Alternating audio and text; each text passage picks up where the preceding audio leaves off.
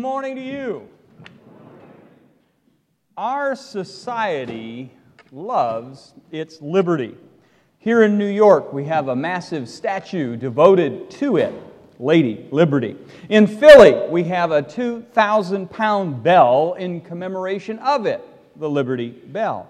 One of our nation's founding fathers, the patriot Patrick Henry, famously thundered, "Give me liberty or give me death." Now, just as our culture values liberty, so too it is true that Christians value liberty as well. One of the largest Christian colleges in our country by total enrollment is named Liberty University. For liberty is a hallmark of biblical Christianity. The Bible teaches that we're saved by grace through faith. That is, we're saved by God's unmerited favor, and we cannot earn it. It is something that we receive, not something that we can merit. We are not saved by our own works. And since that is true, that means we are not shackled to religious rule keeping. We don't get made righteous by that, nor do we hold on to our righteousness permanently through that. Since Christ Jesus fulfilled the law by putting our faith in Christ Jesus, Christ is now our righteousness before God. We sang about that this morning. 2 Corinthians 5:21 puts it this way: "For our sake God made Jesus to be sin who knew no sin, so that in Jesus we might become the righteousness of God." Friends, this is the great exchange that's mentioned in Romans 8. Romans 8 says, "For the law of Moses, thou shalt not." The law of Moses was unable to save us because of the weakness of our human nature. When Jesus defines the immensity of what it is to keep the perfect law of God, we all say, "But I cannot." So the law of Moses was unable to save us because of the weakness of our sinful nature. So God did what the law could not do. The Bible says He sent His own Son in a body, in the incarnation, like the bodies we sinners have, except He, tempted in all points, did not sin. The Bible says in Romans 8 that in that body, God declared an end to sin's control over us by giving His Son as a sacrifice for our sins. And He did this so the just requirements of the law would be fully satisfied for us. You see, Christ's sinless life, His substitutionary death, and His victorious resurrection provides liberty for each of us who otherwise would only know captivity. Amen? Okay. So Galatians 5:1 puts it plain and clear and bold and straight. And it is this, and hear this, because some people have the conception that Christianity is something different than liberty, and they are mistaken. The Bible says in Galatians 5:1, "It is for freedom that Christ has set us free. Stand firm then, and do not let yourselves be burdened again by a yoke of slavery, of religious rule keeping." So you need to understand that Christians enjoy immense liberty. We are free, friends, to do anything that is not sin. We're free to do anything that is not sin. And that leaves you a lot of options every moment of every day. The Christian's liberty is not limited by some scrupulous adherence to ceremonial law, nor is it shackled to some other saint who hems and haws. Did you hear that? There are Pharisees among us, and you're afraid of them. Was Jesus? He was not. And yet our great and gracious God, who secured our liberty through the shedding of His blood at Calvary, is a God who is love. God is not just loving. The Bible says God is love. You see, God existed eternally in Trinity. That means God existed eternally in a perfect love relationship with each of the persons within the Trinity. God the Father perfectly loved God the Son. God the Son perfectly loved God the Spirit. God the Spirit perfectly loved God the Father, and so on and so forth.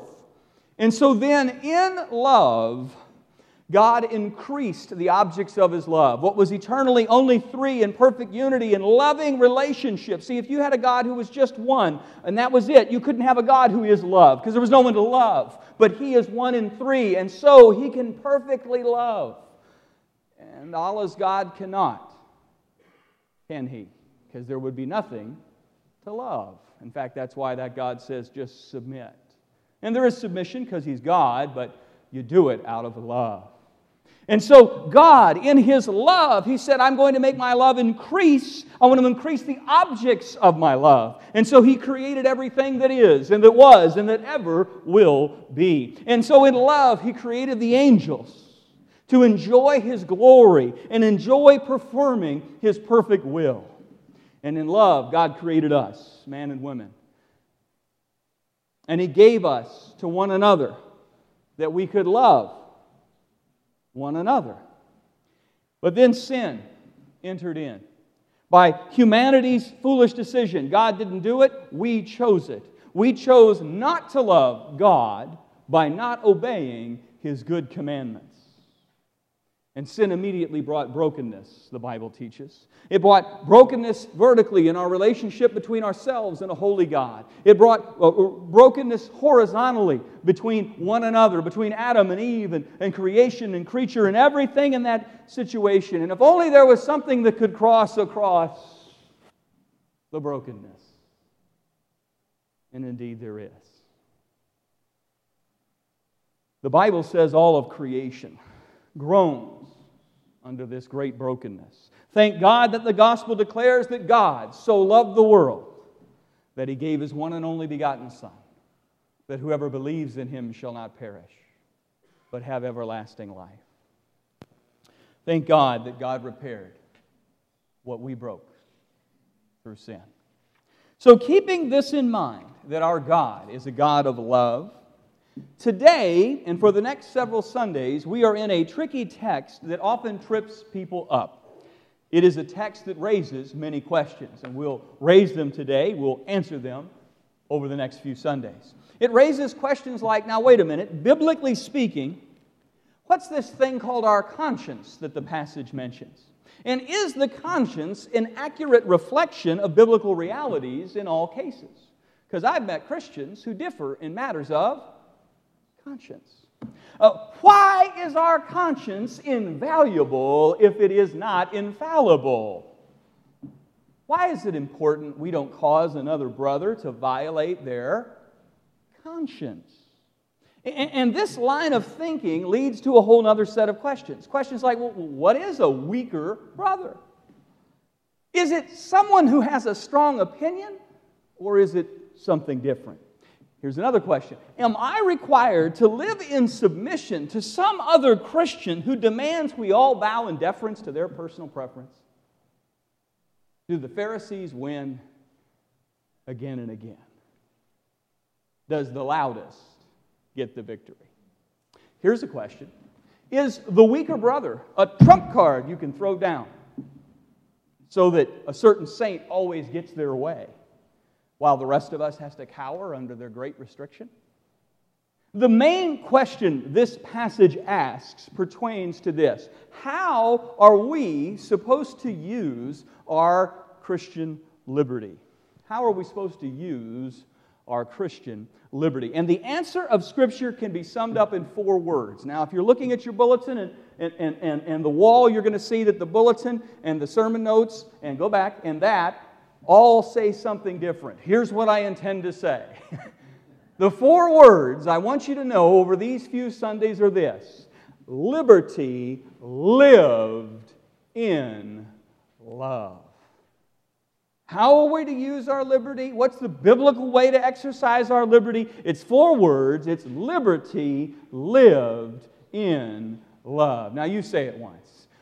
Liberty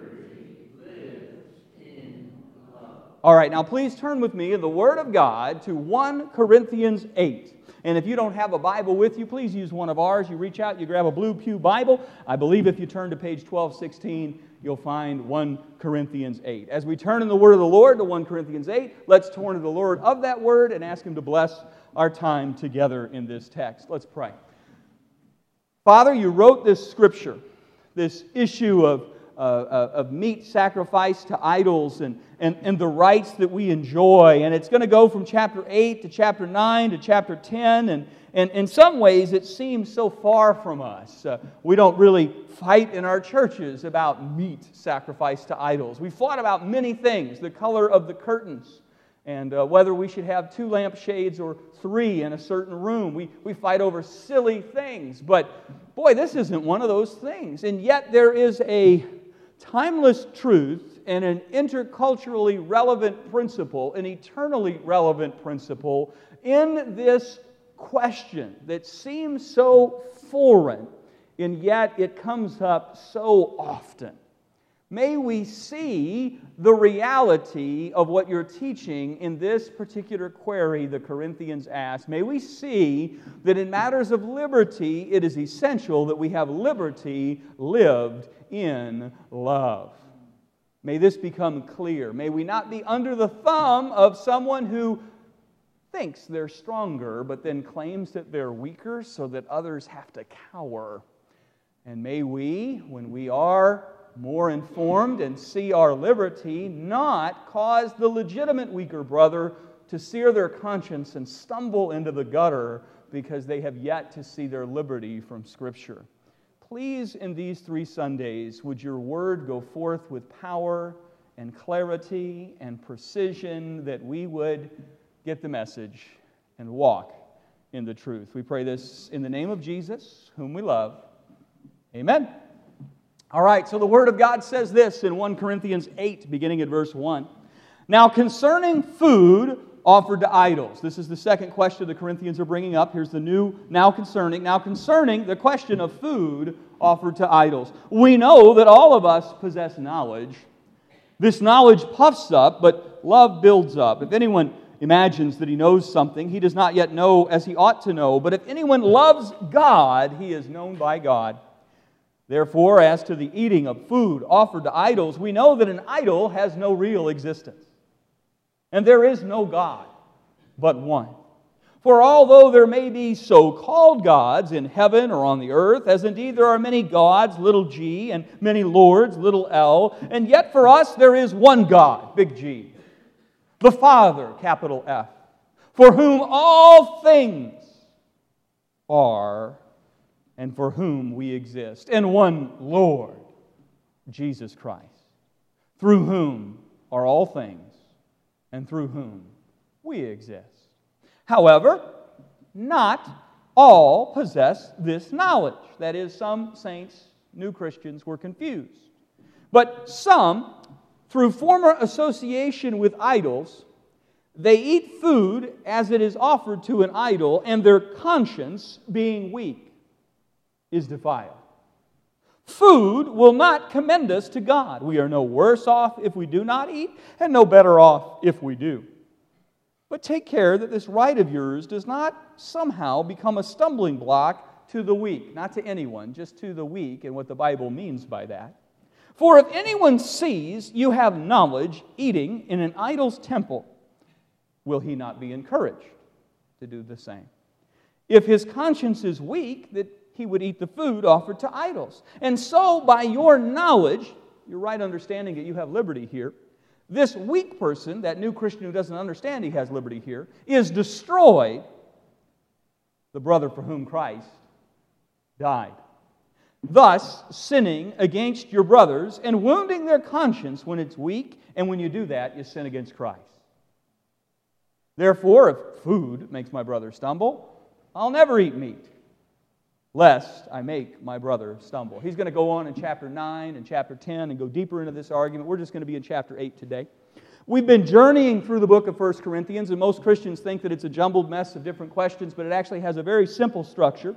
The structure is this. The first 6 chapters of the book deal with concerns brought from the house church of Chloe's people who say the church is messed up in unity, and they're suing each other, and there's sexual promiscuity, and so Paul in 6 chapters deals with those things. And then in chapters 7 through 16, now concerning a series of questions the congregation has brought to the Apostle Paul, the founder of their church, and says, we're having questions about these matters. Would you help us? Every time a new question is given between chapters 7 and 16, the Bible will always tell us, Paul will always tell us, now concerning. That's the next question.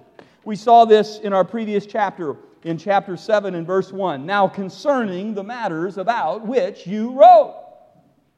And the first question was, must I be lonely in order to be holy? In a sect-soaked society in ancient Corinthian culture, the Christians wondered, was celibacy with one another the only way to intimacy with God? We spent several Sundays looking at that question. And so Paul answered that single question to every group that was impacted by implication. He answered it for marrieds, both those equally and unequally yoked. He then answered it for singles, and he answered it for widows, and he answered it for the engaged. And now we're in chapter 8, and there is a new question. And the new question is this. Now concerning, what is it? Food offered to idols. Your mic's not on. I couldn't hear anyone. You with me? Okay, we'll try this again when we get interactive. Just let me know we haven't died. This hasn't been a partial rapture. Now concerning food offered to idols. This question seems super weird to modern ears, doesn't it? But it was a burning question for the Corinthians because you need to understand the way the Greco-Roman world worked, because that's the world they lived in every moment of every day. Meat was a treat that many could not afford to eat. The basic diet of a Corinthian was porridge in the morning and bread made of wheat if you were wealthy and barley if you weren't. That was what you ate. Give us this day our daily bread. Okay? Now this porridge and bread was supplemented, it was augmented, depending on how wealthy you were, with olives, with wine, with perhaps some fish as a relish.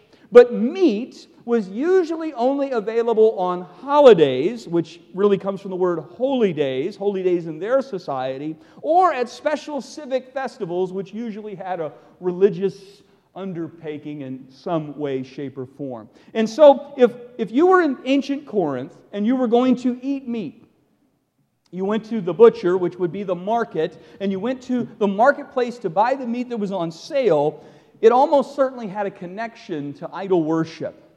You see, the pagans offered all these sacrifices to all these different gods, little g. And what you would do is you would bring an animal for sacrifice, and the priest would kill it, and they would take out the best parts, which were all the innards, right? And that would be offered to the god. And then the priests were given a portion of the offering to cover their expenses to keep the temple open. And then the rest was sold at the marketplace and got back into the temple treasury. So if you went to buy meat in the market, it almost certainly came from where? From an idol that it was sacrificed to. Now, there was an exception to this. If you could afford meat, and most saints couldn't, and you could find a kosher butcher, a Jewish butcher, that was your only sure bet this wasn't ever offered to an idol. But that was very hard to find, and it was pretty much unaffordable to most. So in ancient Corinth, you had a problem if you were going to eat meat. Now, maybe you go, no problem, I'll just not eat meat. Well, if you're going to participate in the civic life of the day, you're going to be invited to stuff. You're going to be invited to civic events. You're going to be invited to people's homes. And civic events tended to be tied, at least tangentially, to some kind of religious deity. You see, the religious culture of ancient Corinth was simultaneously and inseparably the city's civic culture. The two went like this. You couldn't have one without the other. To disengage from one was to withdraw from all serious social, political, and financial dealings with others in that city. It would be like if you lived in the Muslim world and you were a missionary and you would refuse to share a meal invited after sunset at Ramadan. Come to my house. That would be pretty hard to build bridges to people for Jesus, wouldn't it? It would be like if you were a secularist and you were invited to a wedding at a church and you didn't go to the wedding because it was at a church. You see how that would cause all kinds of knock-on relational problems? And so if you were going to participate in social life, meat sacrificed to idols was going to be a problem that kept coming up every day. In fact, even if you said, well, let's eat at your house, great. They would then put out the best they had. They might eat bread and porridge every day, but when you have company, you put out the good stuff, right? And so meat would be on offer. It would be a treat because you're an honored, valued guest. And it would be a great insult to refuse it in the host's home. And almost certainly, where were those meats coming from? The market. Where'd they come from? From the idol worship. Do you see the problem? You see how there's really no way around this problem unless you're going to be an utter social, civic, religious hermit. Now, got even harder. Many people did not invite you to their small home to eat. They invited you to a restaurant. The only problem was there weren't any restaurants. So they invited you where there was meat and there were rooms to eat. And so most temples had rooms off to the side where the meat was already there and you could basically eat at a restaurant. I want you to take a look at this next slide right here. And this is a diagram of the Asclepion of Corinth. It was a healing temple. It is indicative of many other temples we found in ancient Corinth. And do you see the yellow? Where the yellows are the dining rooms. So you have the temple, and behind the temple is the rest of the place. Have you ever gone to like the Greek Orthodox Church to go to something, and what you weren't going there for service, you were going there because somebody was having something in the civic hall, the church hall? Okay, well that's kind of like this. You have your temple, and in the back is the hall, and what they would have is multiple dining rooms. They got all this meat. Why not just cook it here and make the profit right here instead of sending it to the market, right? And so this was Applebee's. Right? Okay. And so when people invited you to a business lunch, you were going to a temple, weren't you? Okay. So, even if you wanted to have a family banquet, even if you wanted to have a wedding banquet, where would you hold it? Well, there wasn't Hanover Manor. There was Apollo's temple and a dining room attached. So certain saints, particularly those who are really interested in evangelizing lost people, their pagan friends, people who had significant business interests and they needed to have a business lunch, they were constantly invited to temples or homes where meat had been sacrificed to idols almost certainly previously. So the saints in Corinth had a conundrum. Can a Christian eat meat that was potentially, I don't know what it was, or actually, I definitely know what it was, offered to an idol? And there were two positions in the church. They did not agree, and they were mutually exclusive. There were those who were a little bit better grounded in the Word of God, and they said, hey, there's no God but one. An idol is nothing. It's just wood and stone. So, I can eat whatever I want, wherever I want, because I understand this has no religious connection for me. Now, behind the idol, Paul is going to tell us in chapter 10 that there's often a demonic entity masquerading as a deity, but none of those things were gods in any sense. Indeed, chapter 8 makes that clear. These are so-called gods, the Bible says. They are pretenders, not actual contenders. So look at the scriptures again. For we know that an idol has no real existence. That's what the stronger brother was saying, and he was right. And that there is no God but one, and the stronger brother was saying that, and he was right. Then Paul says, the Father, for whom all things and from whom we exist, and the one Lord Jesus Christ, through whom are all things and through whom we exist. So he's saying what you're understanding there is biblically true. The idols are nothing. But there were these other saints in the church in Corinth, and they were saved out of paganism. They had used to go to these temples to worship, not just to have a business lunch. They went there to make the gods happy, and so they ate the offerings in worship to these false gods. And so these newly saved saints, or these highly sensitive saints who haven't been well discipled yet, their pagan past lingered longer and loomed large in their minds. It takes time for the Word of God to liberate what the enemy used to captivate. Amen? So for these saints, going to the temple was an act of worship to the very entities they have now renounced in following Jesus. And so eating meat that was once offered to idols seemed to be part and parcel with worshiping these demonic entities masquerading as so-called gods. And since these new Christians didn't really understand their freedoms in Christ, and since they then looked over and they saw these other brothers who'd been Christians longer, and they saw them eating in the temple, the less discipled brothers were misunderstanding what was going on. And they were wondering, gosh, I was at church on Sunday and I saw this guy, and he's a pillar of the church, and he really understands all about the Word of God. And I saw him in Apollo's temple eating. And so maybe as a Christian I need to make Apollo happy and Jesus. Or I saw him at Aphrodite's temple. And maybe I need to make Aphrodite happy. I'm going on a journey by the sea, and right here in Corinth is the seaport and Poseidon's temple. I probably should have a snack at the temple before I go, so Poseidon makes it okay when I travel. Maybe you're going to Africa, and if so, well, I have good news for you, because in Corinth, the Egyptian god Isis keeps a temple in Corinth, so if you're going there, maybe you should stop there first. I'm putting in new crops this year, and I'm not sure how they're going to do, so maybe I should go back to Demeter's temple. That's the god of fertility in my vicinity.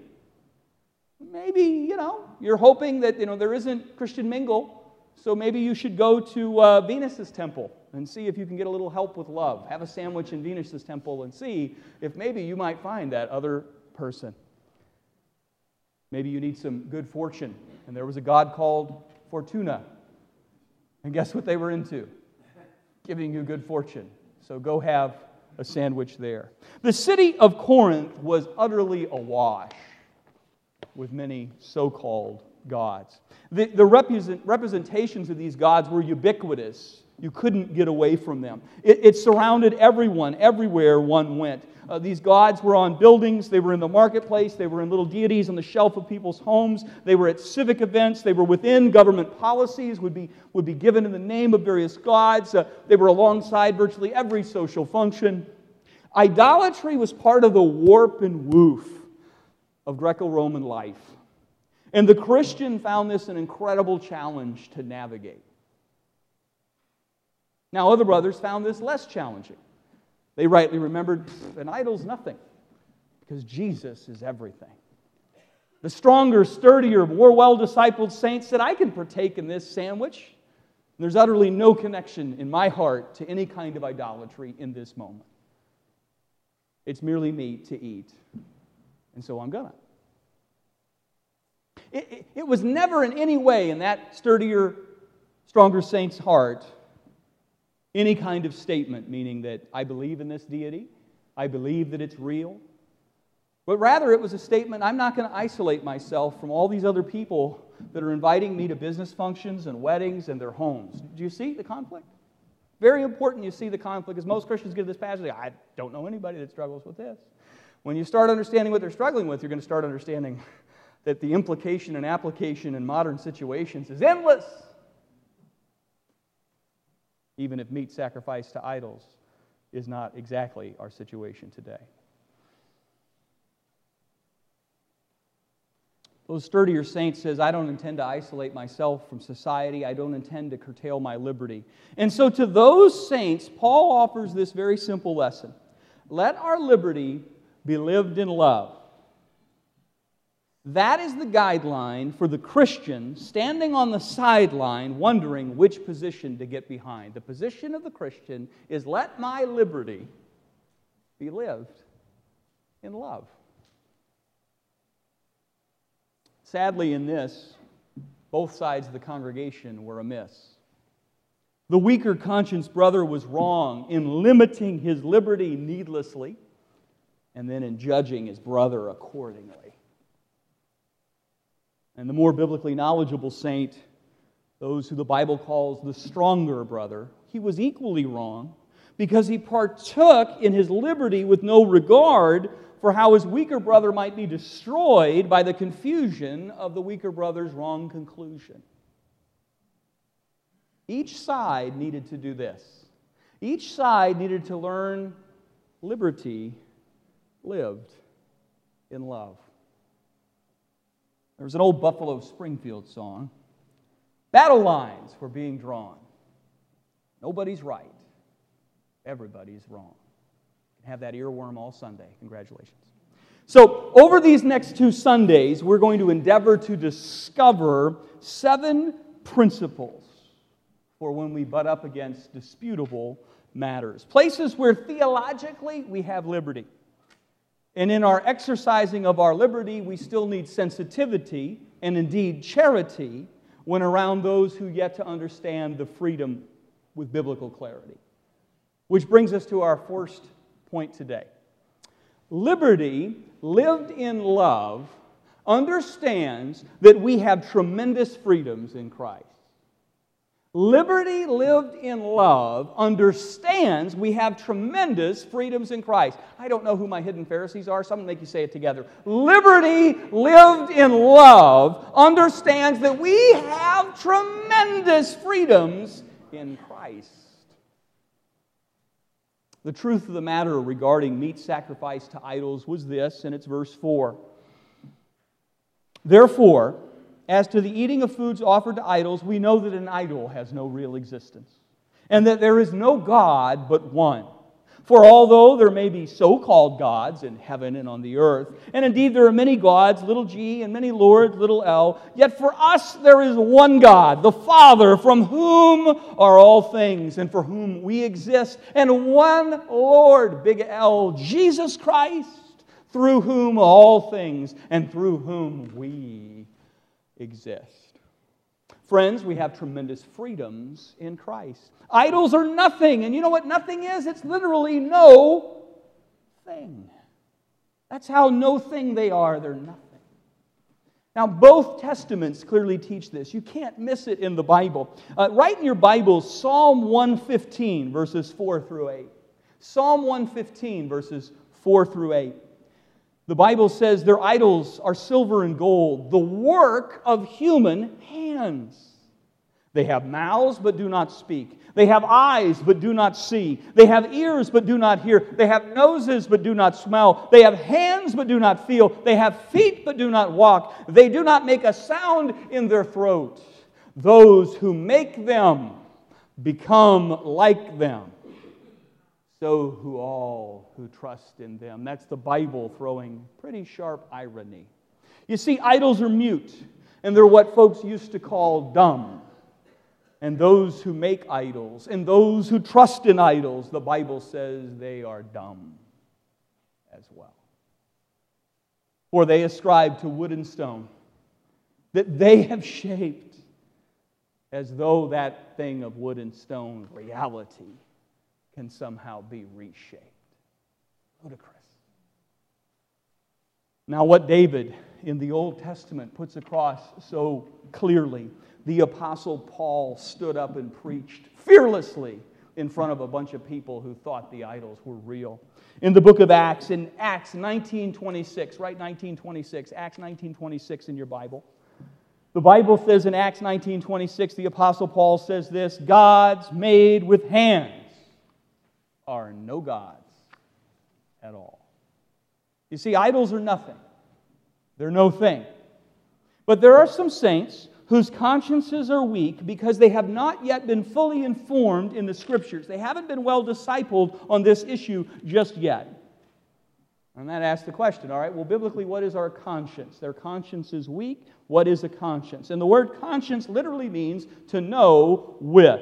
It takes the Latin prefix con, with, and the root sire, to know, and you end up with to know with. The word conscience is used about 32 times in our New Testaments. And so biblically, what is our conscience? Well, it's kind of like this. Biblically, our conscience is the internal court of our heart where our actions and our intentions are judged as either morally approved or morally condemned. Make sense?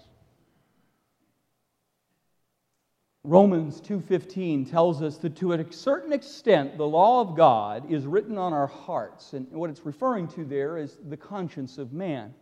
Because our conscience bears a kind of witness in regards to the rightness or wrongness of a situation or an action. Now, Scripture is clear that our conscience is not infallible. You can't listen to your conscience over the Word of God. The Word of God is correct.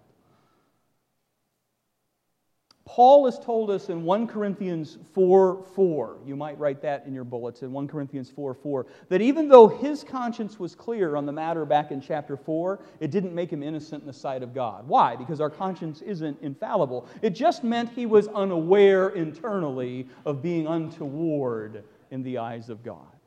You see, the Bible teaches that God is the final arbiter of truth. And indeed, Jesus, who is truth, will judge us by His perfect truth, by His perfect righteousness, because He has all of the evidence and He always weighs it perfectly. And that's why you have to listen to Jesus on what is true, even if your conscience says this is fine. And yet our conscience has a place. Not to replace Scripture, but to use if we don't yet know enough Scripture. Our conscience is sort of like a God-given moral compass. But a compass points to magnetic north. It doesn't point to true north. A compass points north-ish. And if you're lost, north-ish is a lot better than being totally clueless. But the Bible points us to true north. Our compasses get us in the vicinity. Your compass might go a little bit left. Mine might go a little bit right.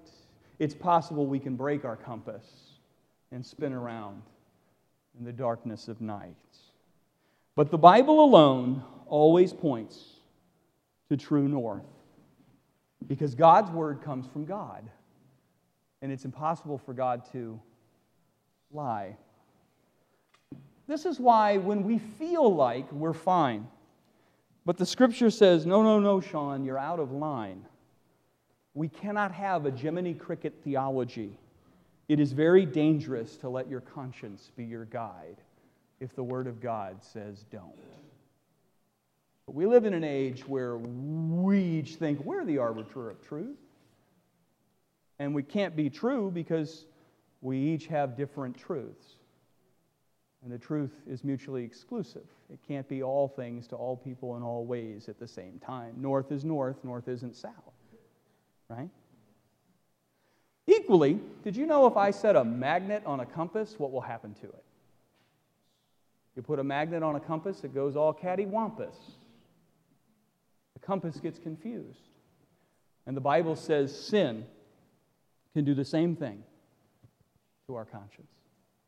We can sear our conscience. That's just what happened to the false teachers in 1 Timothy 4:2. You can write that in your bulletins as well, 1 Timothy 4:2. The Bible says even these false teachers seared their conscience. They knew what the Scripture said, and they went in their own way instead. The Bible says, for although they knew the Word, they twisted it to their own ends. And that has a response. The response is, and now their consciences have been seared as with a hot iron, making them no longer feel the pull of their conscience back. If I were to sear your skin with a hot iron, you would have no more sensitivity. You could run your finger over it and feel nothing. And there are people that can do certain sins that have so seared their conscience that without God making them have a new heart, they feel. Now, if you're really good at that, we call you a sociopath. And if you're only marginally good at that, we call you a politician. But anyway, so one day I'm going to get in trouble. I got to move to Africa. Okay, so some can sin with impunity and yet still feel they've done their moral duty. So broken is the moral compass within some of us. In our passage, we are warned in verse 12 that we can wound another brother's conscience, and that is bad. That is dangerous. That is unchristlike. That is sin. How do we do this? We do this by getting that other brother who does not yet understand he has freedom to do something before he understands from the Word of God he has that freedom. So what's he going to do? he's going to violate the only thing he has, his conscience. Now, friends, you need to understand you can always disciple, but you should never tempt. And the time to disciple is in your small group and in your pulpit and in your Bible study and with your friend. And at the moment when that person doesn't get it and you take them with you to where they think they ought not be, you're not discipling, you're tempting. So that is, until a saint biblically understands their legitimate freedom, and we have freedom to do anything the Bible says isn't sin, don't tempt them to violate their conscience.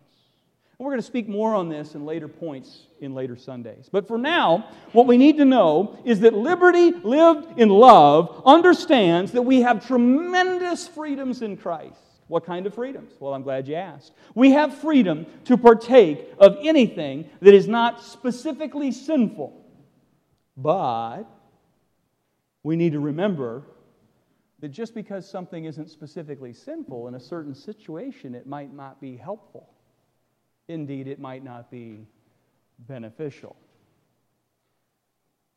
We may be free to indulge in many things, but we must not be mastered by anything, because we already have a master, don't we? Jesus Christ. And that brings us to point two today. Point two today. Liberty lived in love understands that non-sins are not sin. Therefore, our participation or rejection of these situations does not commend us to God and does not defile us before God. Let's say that one more time. Listen again. Liberty lived in love understands that non-sins are not sin. So we can't tell people that that's sin. Therefore, our participation or rejection of these situations does not make God love us more and does not make God love us less. It doesn't commend us before God. It doesn't defile us before God. You've heard the quote, I don't smoke, drink, or chew, and I don't go with girls that do. That's the understanding that because I do that, I'm better than you. Right? That's a problem in this passage. That's why there's some churches that don't preach on this passage. They misquote a verse about the weaker brother, and it's always the guy who's been a Christian for 50 years and has an opinion. And we'll quote you 100 verses. Doesn't seem like the guy who doesn't know the Scriptures, does it? Verse 8, food will not commend us to God. We are no worse off if we do not eat, and we are no better off if we do. Food is morally neutral. Gluttony isn't. Alcohol is morally neutral. Drunkenness isn't. Sex is morally neutral. Within the context of the marriage bed, it's wonderful and beautiful. But sexual immorality isn't morally neutral. Sexual immorality is corrosive and destructive, even as much as it is seductive and persuasive. So, friends, sin is whatever God says is sin. It is not what we decide is sin for us, sin for me, sin for our day. Sin is whatever God says is sin. So what does that mean? Well, that means that gambling may not be wise. But buying a lottery ticket isn't a one-way ticket to Sinville. But I've heard preachers say that. Usually with a lot of unction. Be careful when unction is larger than Scripture. It might be rhetoric, not logic, that's leading you that day. That means dancing may not be your thing. I really can't dance very well. But places that employ exotic dancers are not an okay thing. Dancing in general isn't a sin. David danced before the Lord in Psalm 30. The Bible praises David for dancing. In Psalm 30 and verse 11, you turned my wailing into dancing.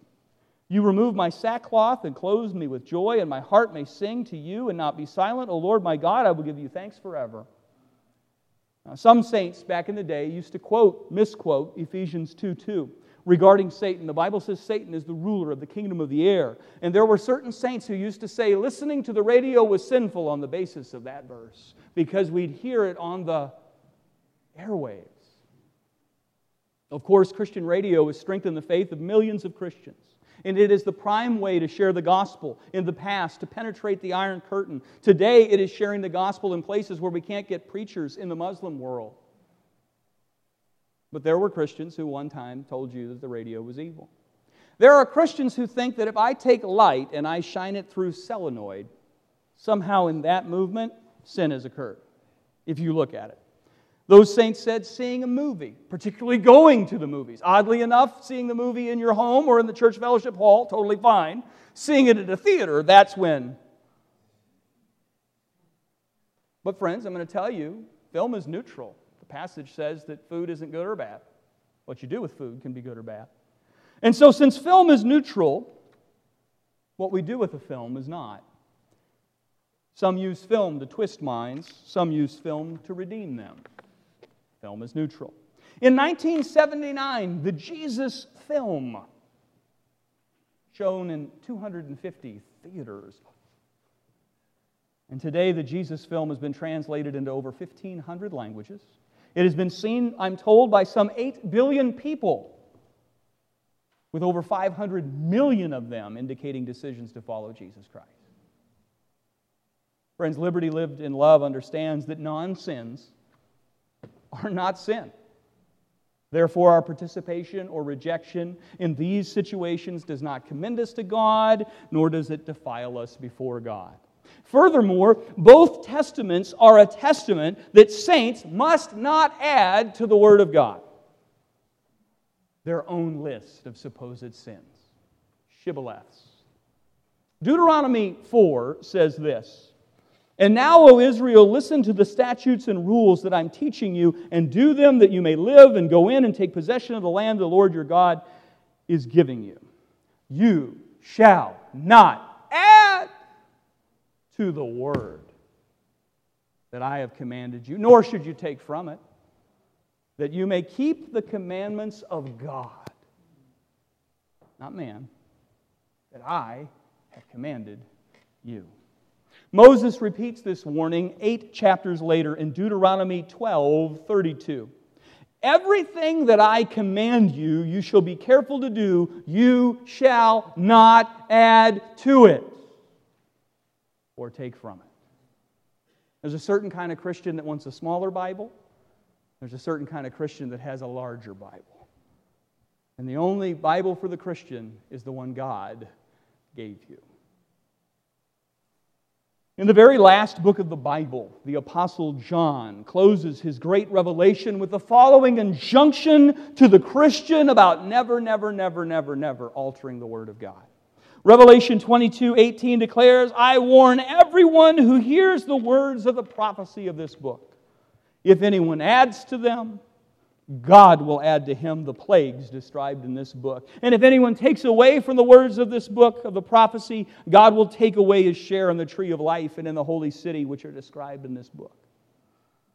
Now, it's been my experience that most saints don't add to the Bible in an attempt to ruin it. I don't believe that's why most Christians do that. They add to the Bible in an attempt to preserve it. They add to the Bible in an attempt to preserve the Bible so we don't overstep it. But God wisely puts a fence around sexual immorality. He wants to keep sex within the realm He's intended, the marriage bed, pure and undefiled. So then some saint says, well, sexual immorality is bad. Co-ed bathing. They're both in bathing suits. They're going to see things that, they're not married. And we're going to say you can't have, they used to call it mixed bathing, co-ed bathing. And you can't go to the water park together as the youth group because boys and girls would be in swimsuits, even if they were in full burqa fundamentalist swimming attire, okay? Another brother says, well, right you are, brother. No co-ed bathing. Let's add that to the list. Here's another good one. The way these kids dance around here is pretty doggone unholy. It's usually how it's pronounced in my experience. So let's put up another fence, shall we? Put up a fence around dancing. And pretty soon, our fences are taller than God's fences. And we begin to confuse our rules with God's rules. And such becomes the case that has turned into an old joke. Why are fundamentalists against premarital sex? Because it can lead to dancing.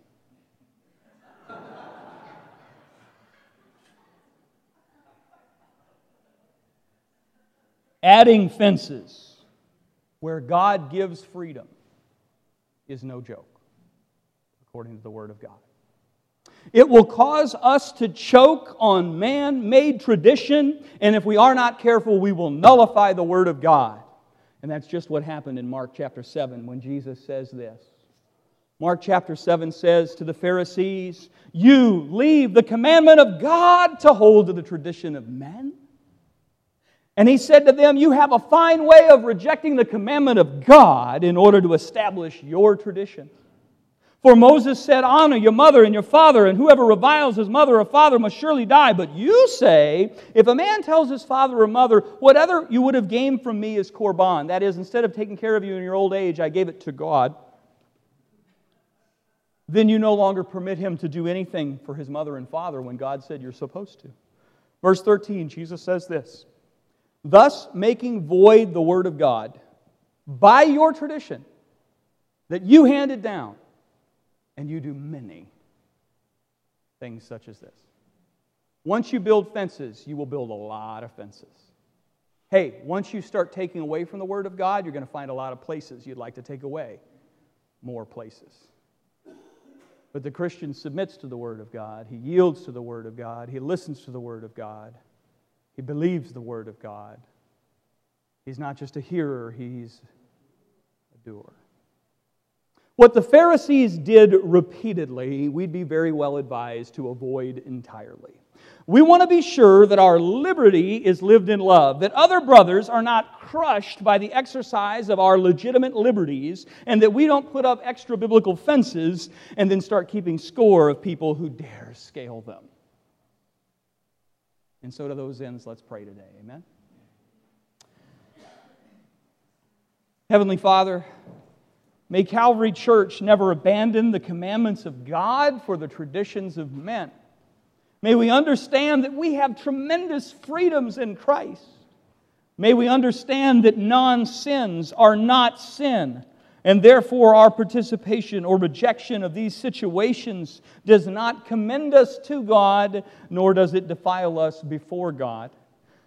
Help us in our next Sundays together in Scripture that we may begin to better understand that our liberties ought to be enjoyed, but always in love. That sometimes we might need to temper our legitimate Christian liberties because of our love for our weaker brother. May these few Sundays together make us a people who enjoy liberty lived in love.